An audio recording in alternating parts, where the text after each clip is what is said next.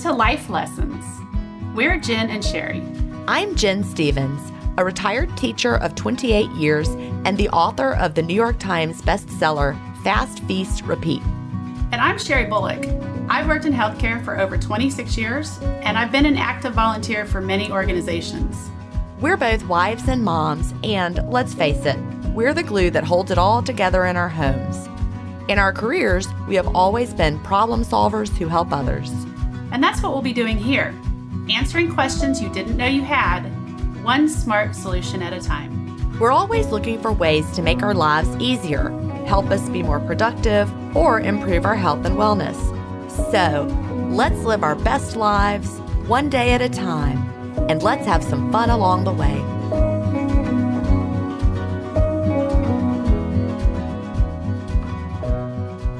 Hi, everybody. We are so glad you're here today. Welcome to this week's episode of the Life Lessons podcast. How are you doing today, Sherry? I'm doing great. I'm so glad. And like in 1 week, you'll be here with me at the beach, right? I know. Yes. So I work extra tomorrow, 12 hours, and then I work Saturday and Sunday night. Monday is my wedding anniversary, but my husband has to go work, so I'm just going to go get a massage because, Awesome. You deserve to feel good on your anniversary. Well, and it's July 4th, and so I don't really have anything to do. And so my massage therapist was like, do you want to come in on the 4th? And I was like, if you're giving massages on the 4th, I'll be there. So, yeah, I'm going to go do that. And then Wednesday, I fly to South Carolina. So I'm counting down. I'm busy and we will be now and then. Celebrating your birthday here. Yes, on the 8th. And our anniversary is the 7th. Oh, I'll be there on your anniversary. That's all right. Well, it'll be our... It's our 31st anniversary, so yeah, it's lovely here. It's not that hot. It's been like yesterday. I had to put on a sweatshirt sitting out there by the ocean. So you're going to be happy to be here with the cooler weather, but it's just perfect. I also really like humidity. I know you. I was just in Park City, Utah, which is near Salt Lake City. I was there for 4 days. I do not like really, really dry weather. I was so thirsty. And as soon as I got off the plane back here in Myrtle Beach, I was like, I'm home. But I'm really looking forward to seeing I don't like you. to glisten. Like sweating just in general? Yeah, I don't mind. Glistening. Unless I'm sitting on a beach. Well, it's actually, okay. If there's a body of water involved, I don't care. A pool, it doesn't matter. A lake, a river, a creek, the ocean, I don't care. But to just sit in the heat without water is exhausting. That's true. But you have not been to the beach since August. I know. That's a long time. That's a long time. So we're going to have some fun. Some of you maybe have seen, I don't know, if you're in the VIP Life Lessons community, I posted pictures of my bathroom that I redid a couple months ago. And I've got some beach. It's a beachy feel bathroom. I got some beach pictures in there. And I told Jen the other day, I got home from work Monday morning and I just was like craving the beach so bad. And I just stood there and stared at these beach scenes in my bathroom. And I told Jen I was visiting my beach. Love it. I needed some beach vibes. I had a rough weekend at work. I get it. Well, the vibes are just all better here at the beach. So I know they are.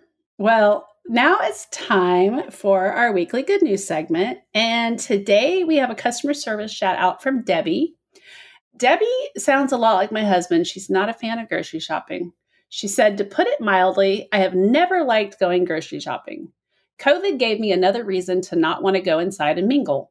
Kroger, however, created ClickList, and my life changed forever.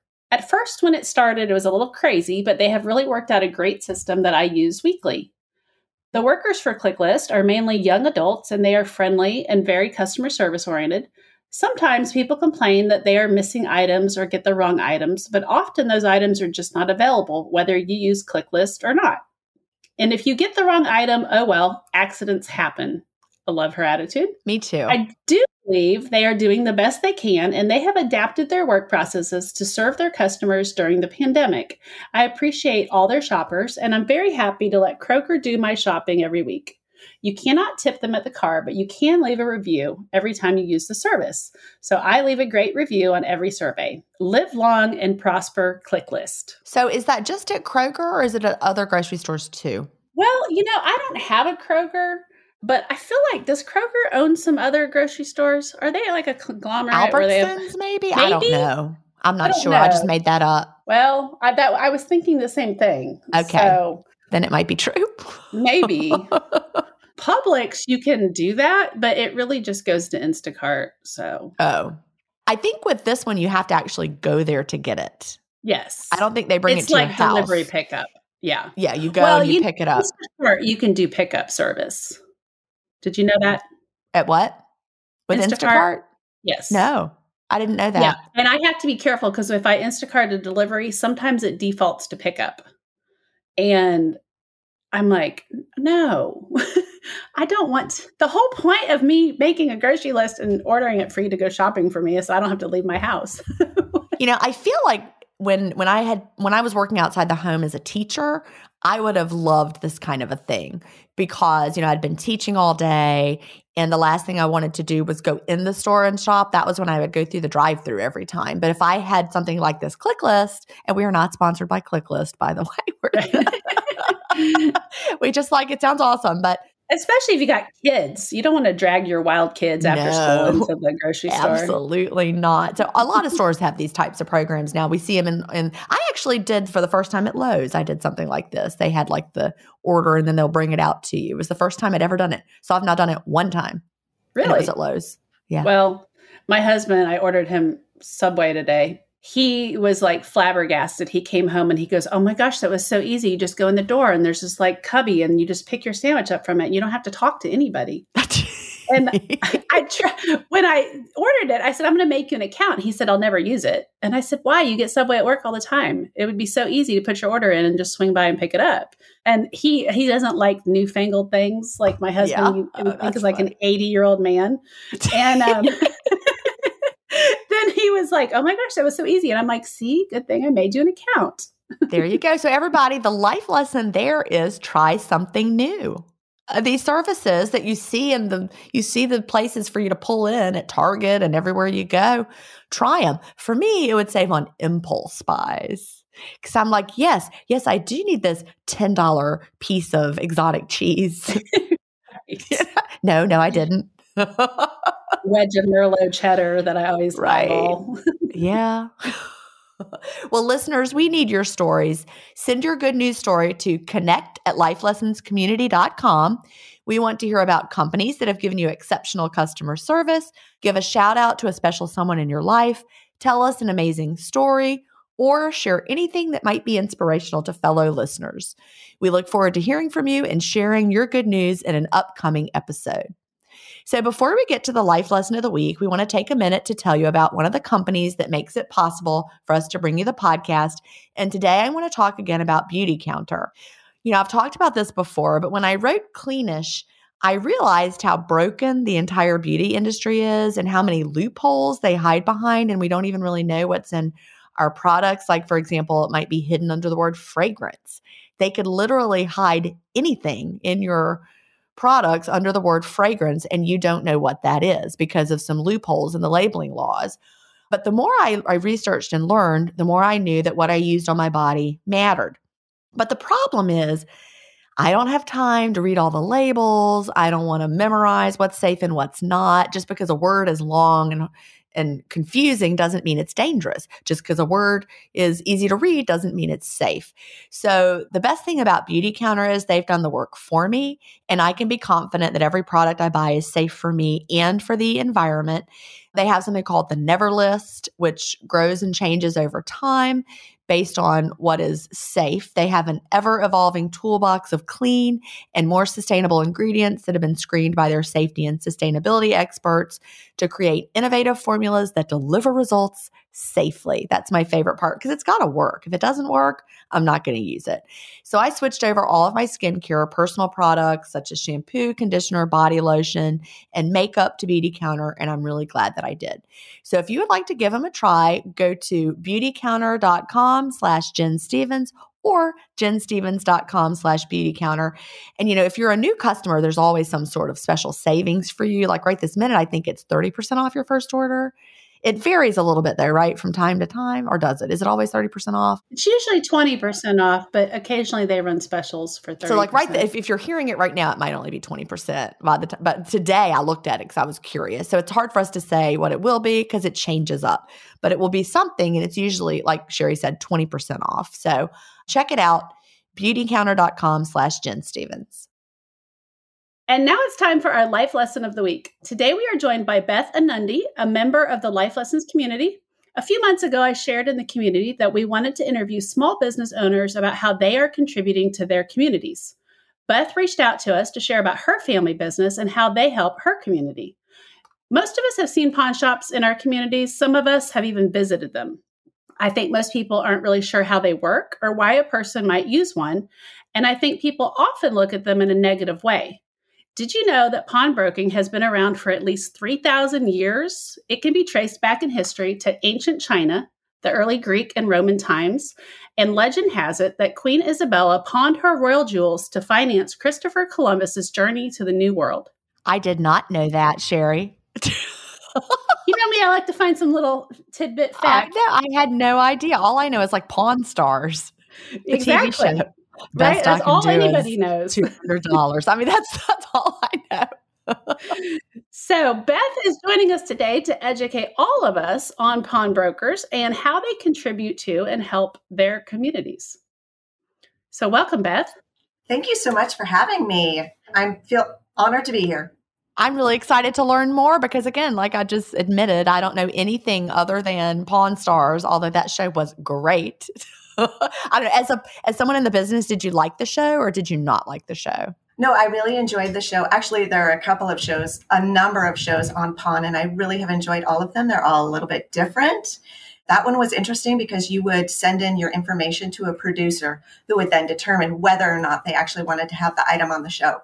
Okay. It really wasn't people just wandering in like we thought. No, not really. So it was kind of fun to watch the filming of that. And it was really fun to see what everybody had because they had so many cool things. Yeah. Yeah. So before we get into the background and your story, what is the lesson you hope to share with our listeners today? I think this fits in really well with what we just talked about. Not everything portrayed in the media or in Hollywood is as it seems. So you should always do your own research and you should always look at the background information because there's more than what's simply portrayed in the media or in Hollywood. There's always more to everything than meets the eye. Absolutely. And I think being in pawn, that is a huge misnomer. Like people think of it, like you said earlier, they think of it negatively when in reality, it's really not. So how did you and your husband get into this? This is kind of a fun story. I also, like Jen, was a teacher at the college level, although you taught younger students. Taught at the college level for 16 years in writing, communications, English and literature, and loved it. But my husband was doing mortgage at the time. And in about 2008, he said, I think I need to do something different. And we looked at lots of different things. And I kept saying, no, I don't like that. No. And when he came up with pawn shops, Pawn Stars was really a big thing at the time. I said, well, tell me a little bit more about that. Maybe I'll like that. And from then on, we started looking at pawn shops, going to pawn shops in the local area and as we traveled. And I realized there are some things that I loved about pawn shops. For example, reduce, reuse, recycle, renew. Oregon is very big about those things. But there were some things that I really didn't like about pawn shops, which are the things that the media portrays, which is dirty, dingy, dark, ugly. And all of those things, I thought, we can open this pawn shop and be bright, open, friendly to kids, friendly to women, make it welcoming.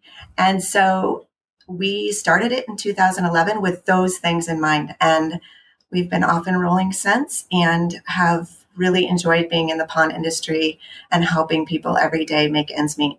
I love it. So your goal was for it to not be dirty, dingy, dark, and ugly, and a place where families could come and be welcome. Absolutely, because 70% of the households that shop, which is pretty much everybody in America, 70% of those people that shop are women.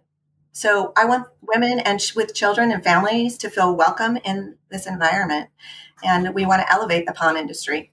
Because I think the stereotype that I always had, and forgive me for having it as a stereotype, but that's where we often start with, was that it's like where stolen things might be, or like if you're a criminal, you go to the pawn. I mean, why do we think that? I think the reason that we believe that is because of what Hollywood and the media has portrayed. And I think it's really important for me to let everybody know that the last place you want to take something, if you've stolen it, is a pawn shop, because we are actually highly regulated. So we follow 17 different federal laws. We work closely with the police. We follow all of the statutes and ordinances in our local communities as well as in our states. So when somebody brings in something to either get a loan on it or to sell it, those are two different things, or to even trade, we have their ID. We have them on video saying that it's theirs. We have their fingerprint, and we actually ask them where they purchased it.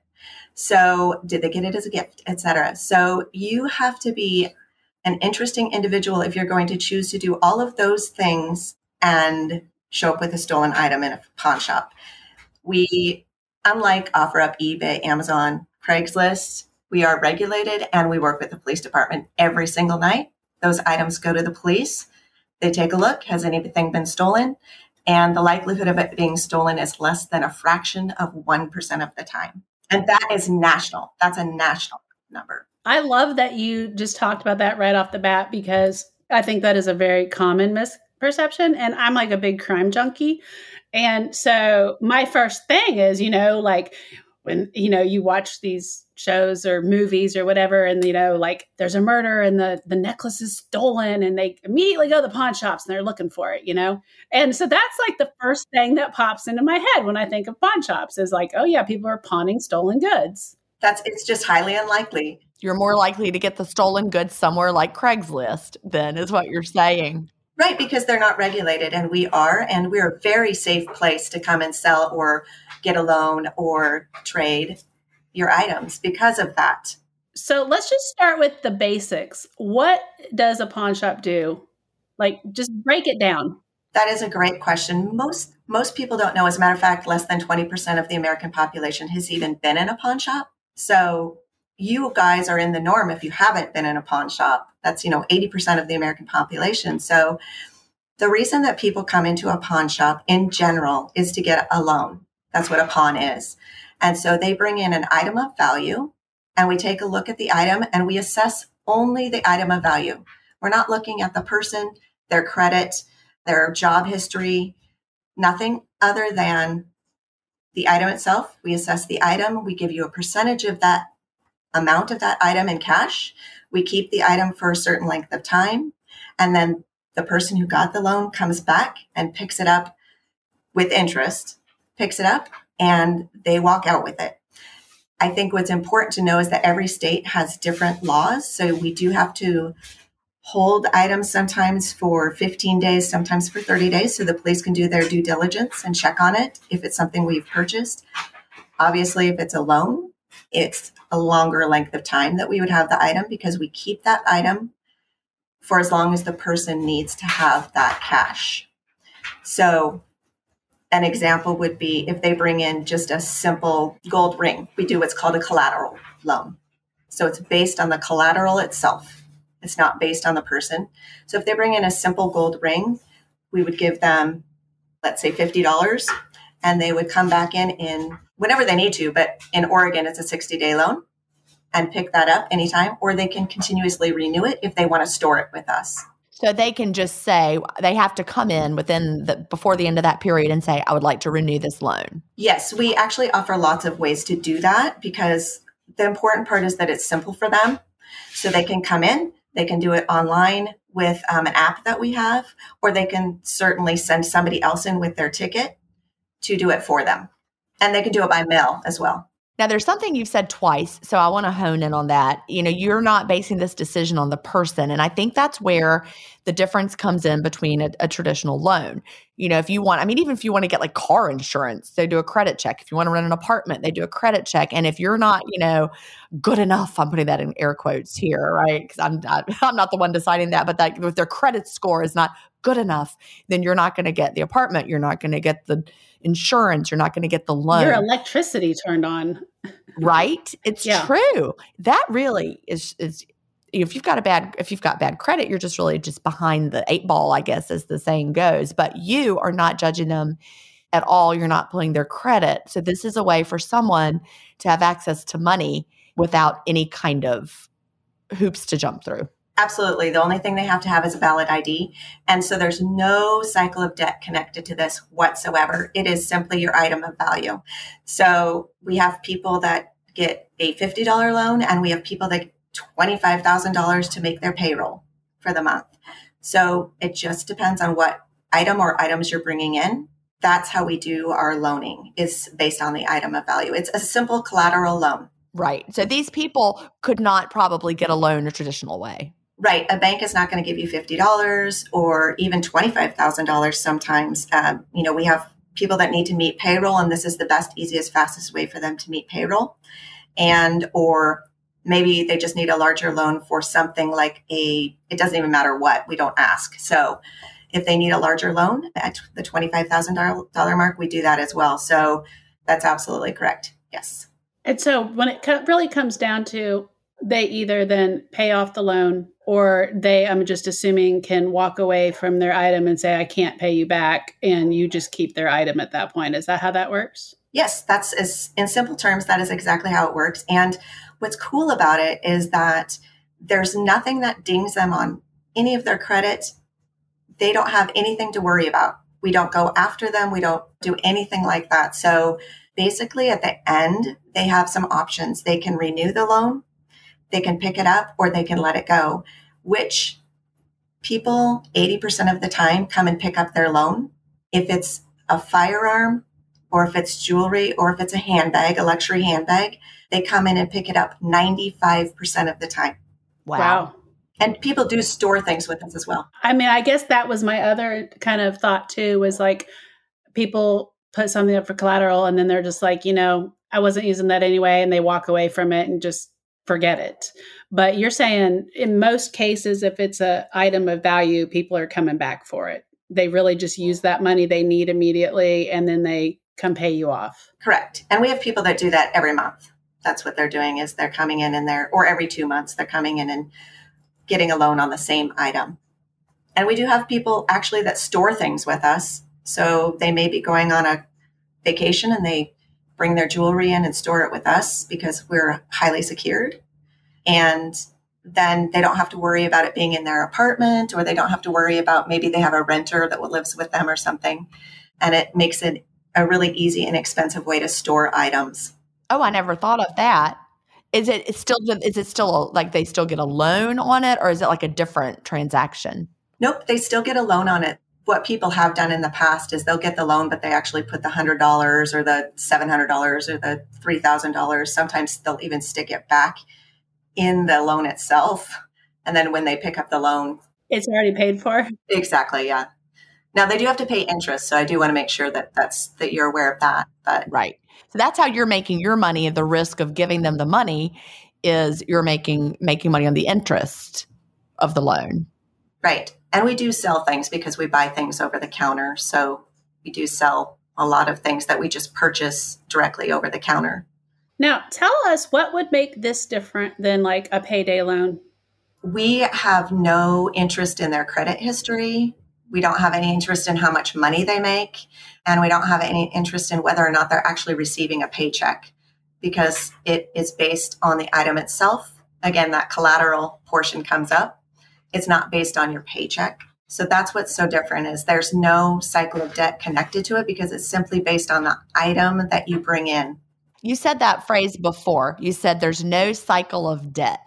So explain what you mean by that. And I think I understand it based on what you just said about payday loans, or I guess also title loans on cars. Would that be a similar kind of a thing as a payday loan? Yes. So I don't want to throw anybody else under the bus, but they do work differently. And when you get a title loan or a payday loan, it does add up very, very quickly. And there's nothing of value that the title loan or payday loan lender has that they can keep to sell. So they go after the person who did the title loan or the payday loan. We don't do that. We already agreed upon the transaction when the guest came in. Oh, I just went to Disney. Sorry. When our client comes in, sorry about that. I'm a Disney fanatic. I was like, so I love the name guests. You should call them guests. I didn't even think anything about guests. Me neither. Well, okay. So when the guest comes in, we make that agreement up front. So they already know that their options are when the loan comes due, their options are they can renew it forever, they can pick it up, or they can certainly let it go. Okay. So when you go with a different type of loan, like a short-term loan, like through a payday loan or something like that, you're putting your credit on the line, basically. If you can't meet the demands of the agreement, then you could potentially harm your credit down the road. With you, there's no risk of that. There's no risk. And I think it's really important for me to help clarify this because we are not the same. We are very different and we get lumped into the same category continuously, but we're very different. Well, because in my mind, I had that same feeling. I was like, payday loan, title loan, pawn shop, yada, yada, same thing. So it's great to hear that it's not the same thing. It's not. And I'm so excited that I get to teach that to people literally every day. Every day. We have legislators that we've invited in to talk to them about it because it's not well understood. It is the oldest form of banking in the world. I know that's where, I don't know if you guys have seen the icon of the three golden balls. That is actually because people couldn't read. And so they used that image to denote, hey, we will take your X and give you cash for it, and you can come back and get it. It was the oldest form of banking there is. Well, I mean, really, when you think about it, people put their houses up as collateral all the time. I mean, when you get a mortgage, your house is collateral. Yes, absolutely. Essentially, right? So you're just putting something up as collateral rather than your house that you live in.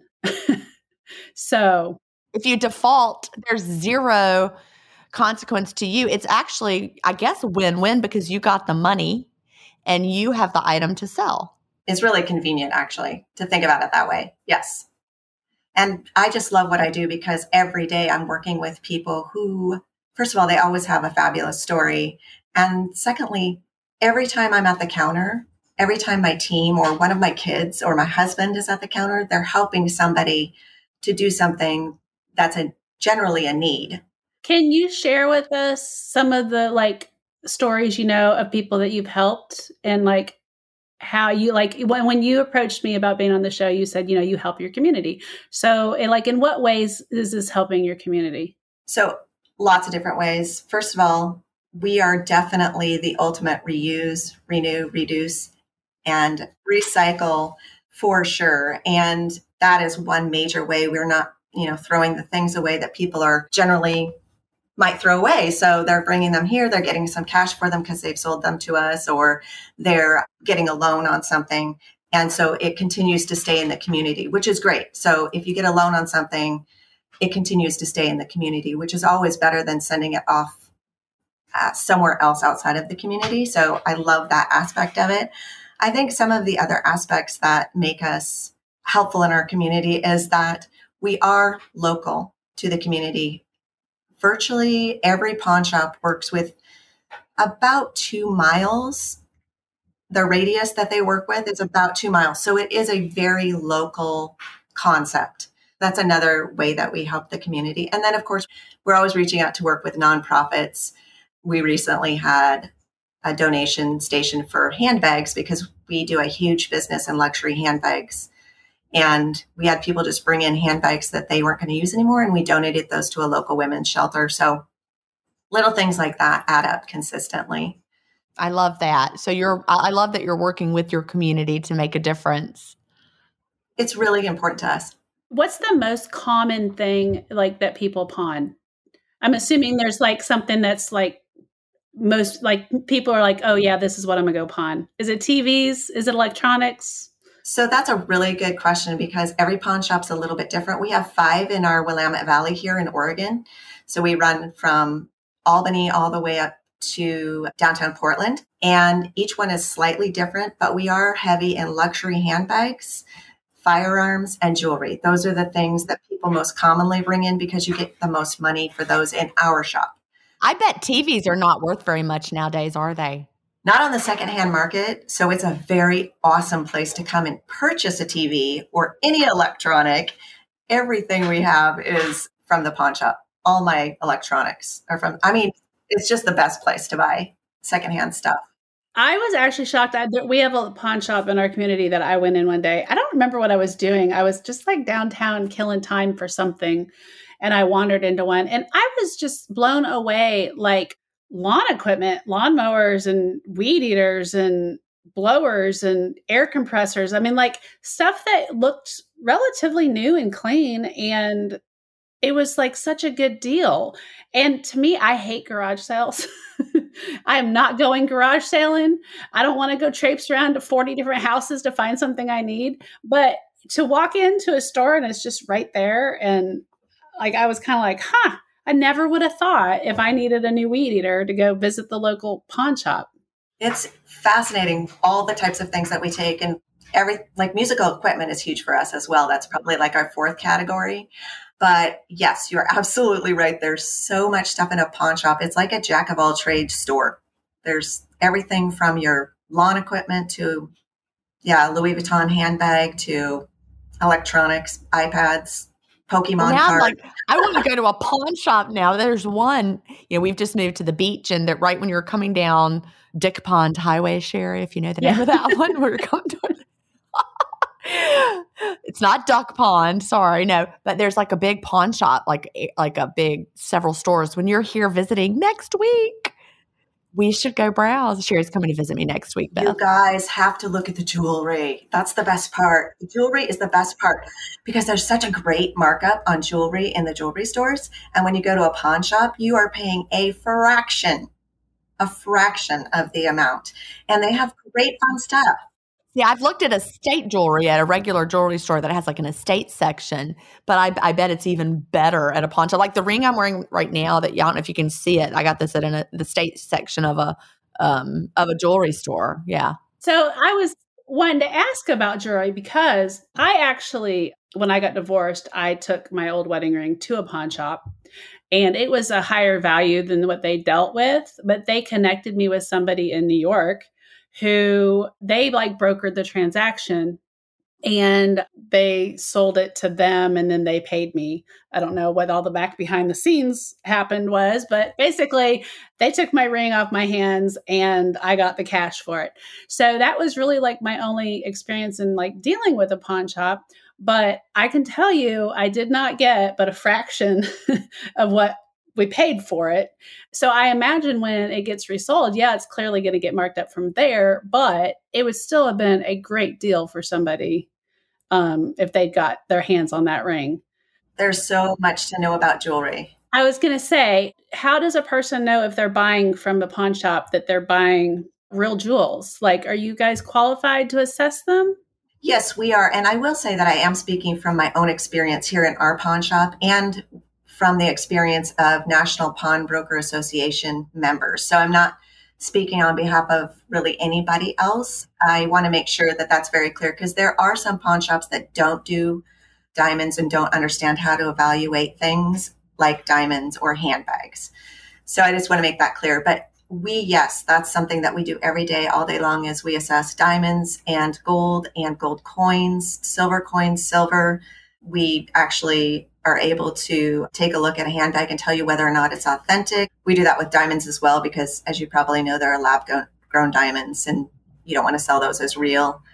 So we do high-end watches like Rolex, etc. So those are all things that our team has been trained to understand and look for the real deal. We're looking at authenticity. So what would a customer want to look for if they wanted to go to a pawn shop and they wanted to look for jewelry? Is there something that would denote that those pawnbrokers are like trained or able to assess jewelry? Do you know what I'm saying? Yes, that is a really good certification question. Or some pawn shops do, some pawn shops don't.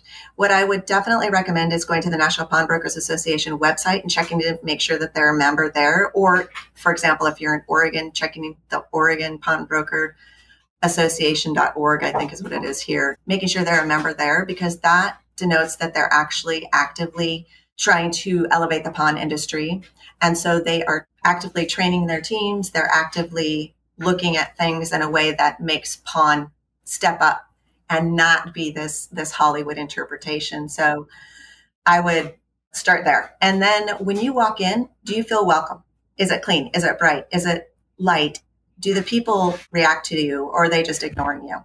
So those things alone will tell you whether or not they're actually going to know their stuff.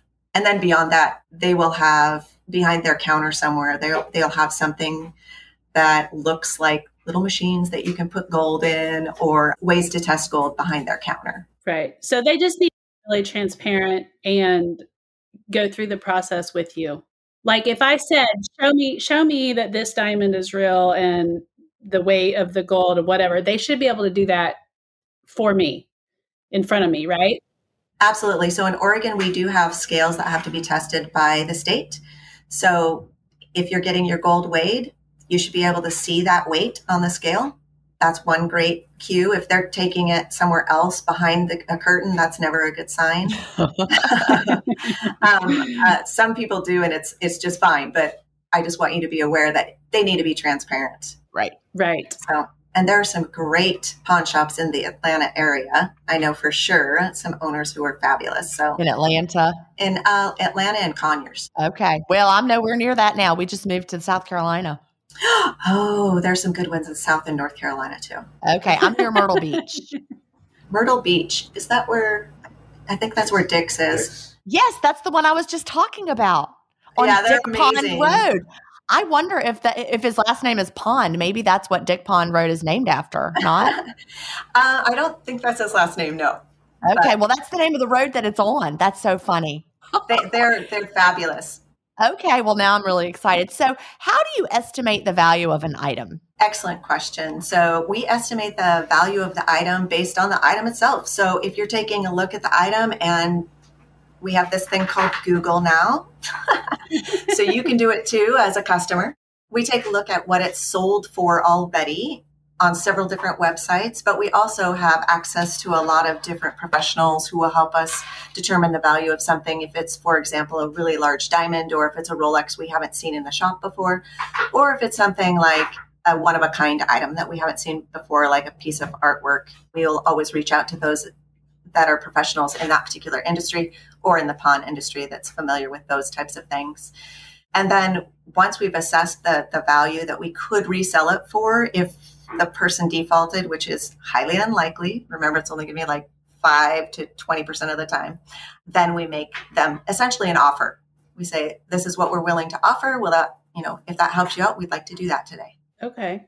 And then what kind of interest? Is it set? Is it straight across the board? Is it different per item? Does it vary? Like, how do you determine that? It is different for every state. So some states have no cap, nothing regulating them. And some, like Oregon, California, Washington, but definitely Oregon and California, we have very set specific rates that we follow. And it's so different in every state. So it's 3% in Oregon. Okay, but you're not just making it up as you go. You're following what the state has told you that your interest rate is going to be. Absolutely. Yeah. Okay. See, that's very helpful as well. That makes it feel less predatory. Not that I'm thinking it's predatory, but it feels like this feels 0% predatory to me. It's all has to do with the relationship that you have with that person across the counter and the item. It's really all about the item, and then just creating a connection and making sure that we're all on the same page. When you leave, you have your cash, you feel good about the transaction, and we feel good about what we did. Did you just have a fun pawn story to share? I do. I have several, but I'm going to share about one of just my favorite customers in the world. He has been with us since the beginning. And this is not something that we do for everybody, but he is such a lovely person. In 2021, we went through so many crazy things here in Oregon. We had just had the pandemic. It was still kind of going on. And then we had this crazy ice storm, and we had these insane wildfires that nobody on this side of the Cascades had experienced in the past. And this gentleman is a little bit older, and he had some items here that he could not come and pick up. And we knew that he had been in lots of times. And so my husband took all of his items to him and he just started crying.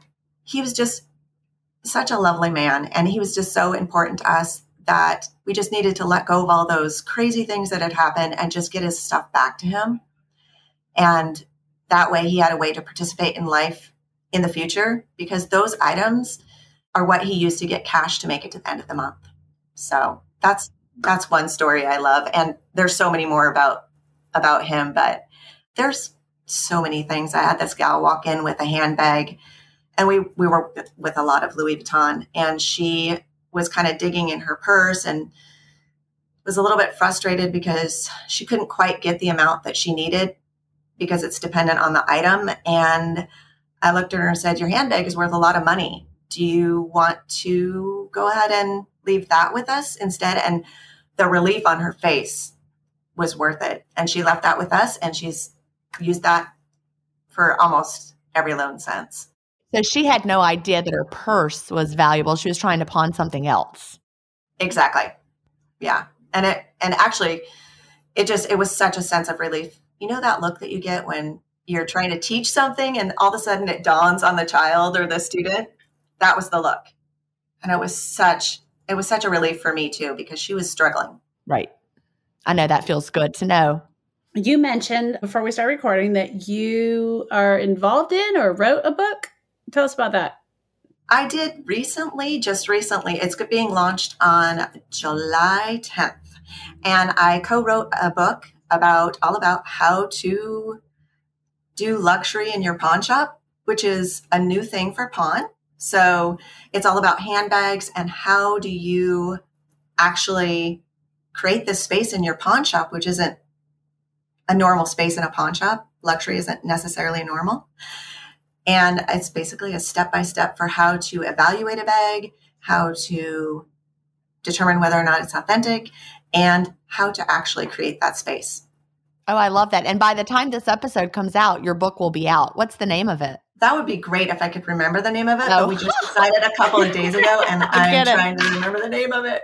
So that's terrible. But it's Deanna Thompson, Beth Anundy, and it'll be under the category of pawn probably, because it's very unique to pawn. So, and it's a how-to. Okay. I will look that up, and we'll leave a link in show notes for this episode. So by the time this comes out, that book will be available, and Sherry will find it because she's a crime junkie, and she can find it with her detective skills, and she'll put it in the show notes, whatever it's called.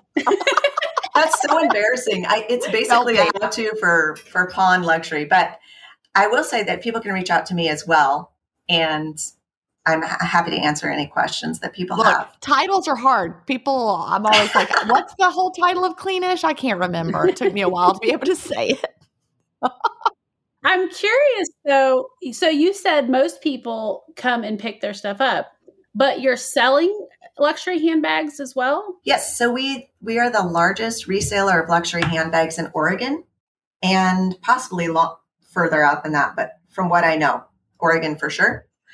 And it's called Pawnbroker Training Manual, Luxury Handbag Edition. If it keeps the title, it's Pawnbroker Training Manual, Luxury Handbag Edition. So yes, this is something that all 5 of our pawn shops do, and it's absolutely been super fun.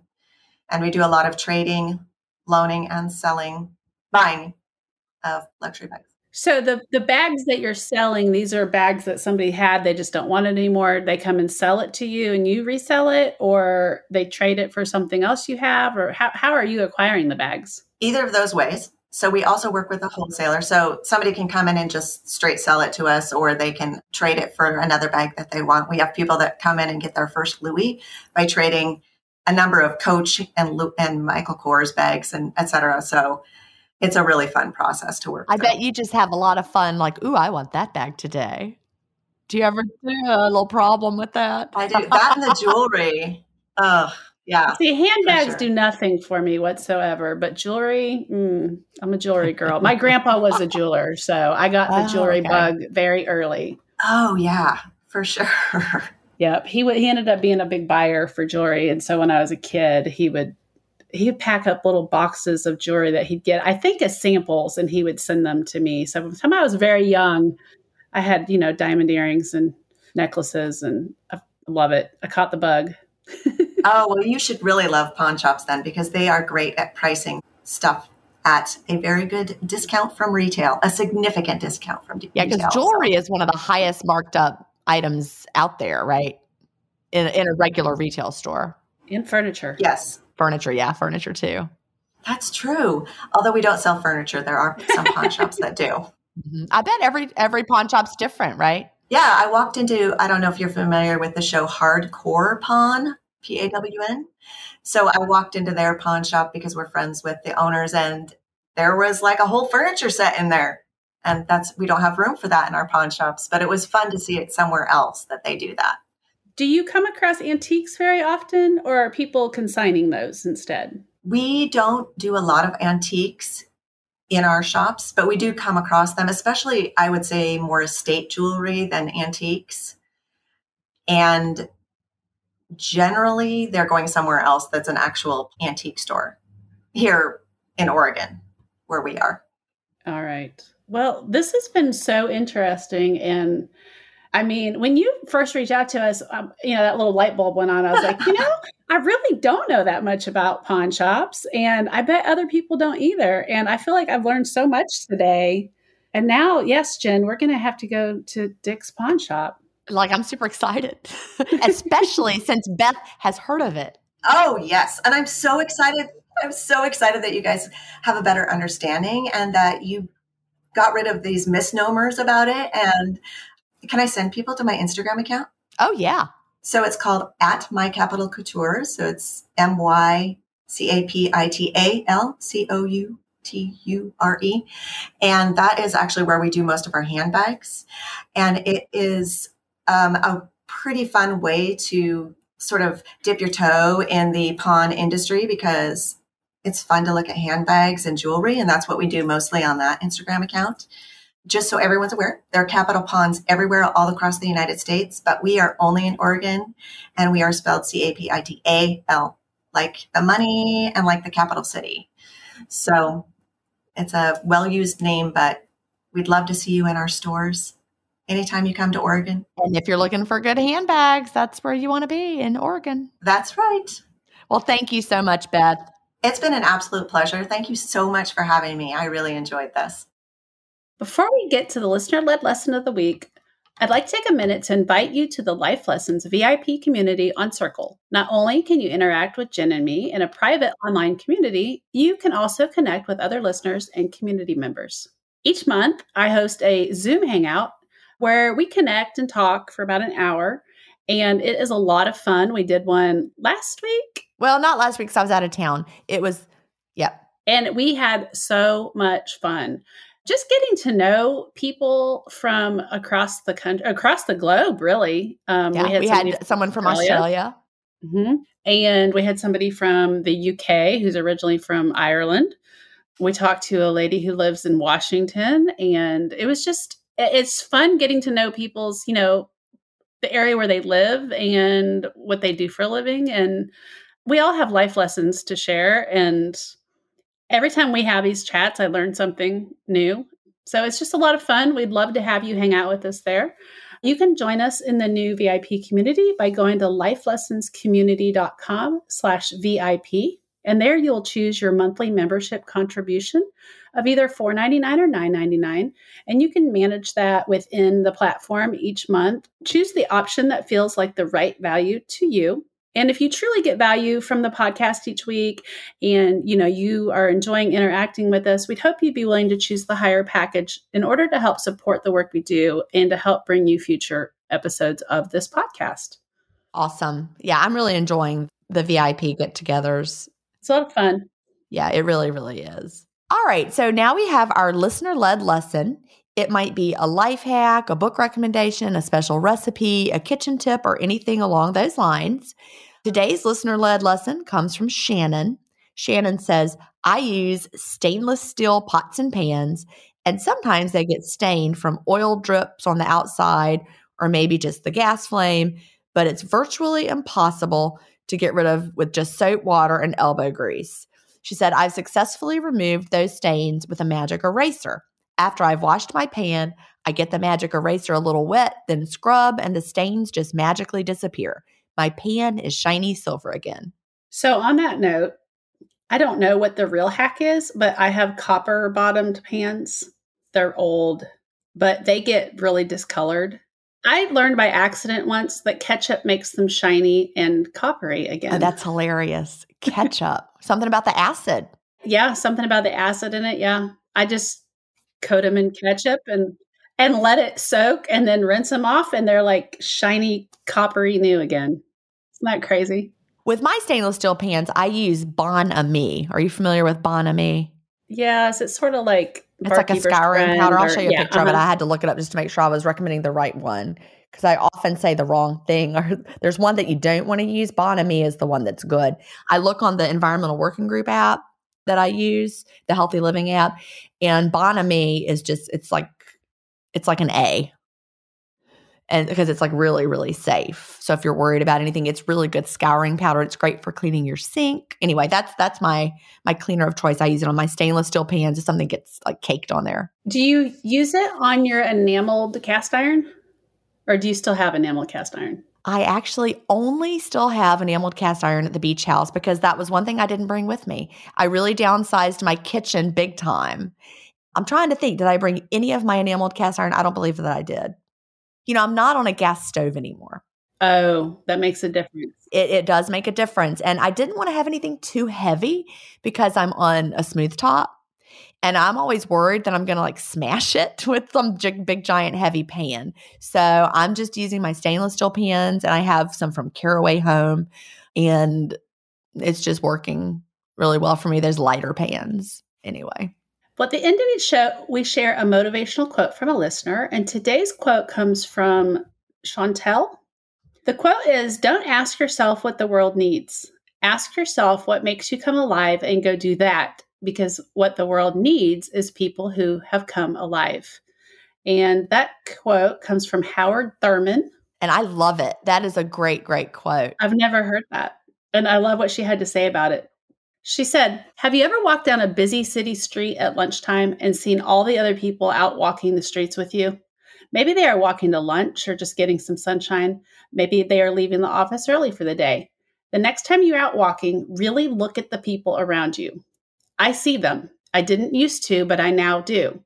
I really see them. For the most part, wherever I look, I see a lack of joy. People are tense and they are in their own heads. They aren't paying attention to the other people on the street. They are looking at their phones, talking on their Bluetooth headsets, walking without seeing, not noticing their surroundings, on a mission. Stress is coming off of many of them in waves. They are frowning, rushed, and for the most part look unhappy. I noticed this one day while eating my lunch outside at a sidewalk cafe, and I wondered if that was how I looked when I was walking to the cafe earlier. And I realized it was probably exactly how I looked because my job was stressful. I hated it. My manager was miserable. My work didn't bring me joy, and I spent my lunch hour dreading going back. It was that day that I decided to find my passion. I left the company that I'd spent 10 years with and found a new job doing something completely different than I'd ever done before. Human resources to real estate agent. And I love it. Being in HR really taught me to read body language, and I'm able to use that skill when I'm showing houses. I love my work now, and it shows. When I go to lunch, I'm smiling, I talk to others, I notice the sun and the flowers. If you aren't smiling, if you don't notice the sun and the flowers, are you really alive? Go find your passion. Don't wait. Life is too short. I love that. Yeah. That really, really is. That I loved teaching, and it lit me up for so many years. But then all of a sudden, right before my last year, I don't know who's heard me tell the story before, but I realized I only had like a week left of summer break, and then it was time to go back to work, and then I started crying. And I'd never felt like that. I was usually excited about going back to work, and that was the day I knew that I was done with that. I still taught one more year because I needed to, for retirement and all of that. And plus I was under contract for the year, and, I don't walk away from something once I'm, committed to it. But I just knew. I was like, this is no longer what I should be doing. Well, and you went and followed your passion. Yeah. And it lights me up. What I do lights me up. I love this podcast. I love intermittent fasting stories. I love the community.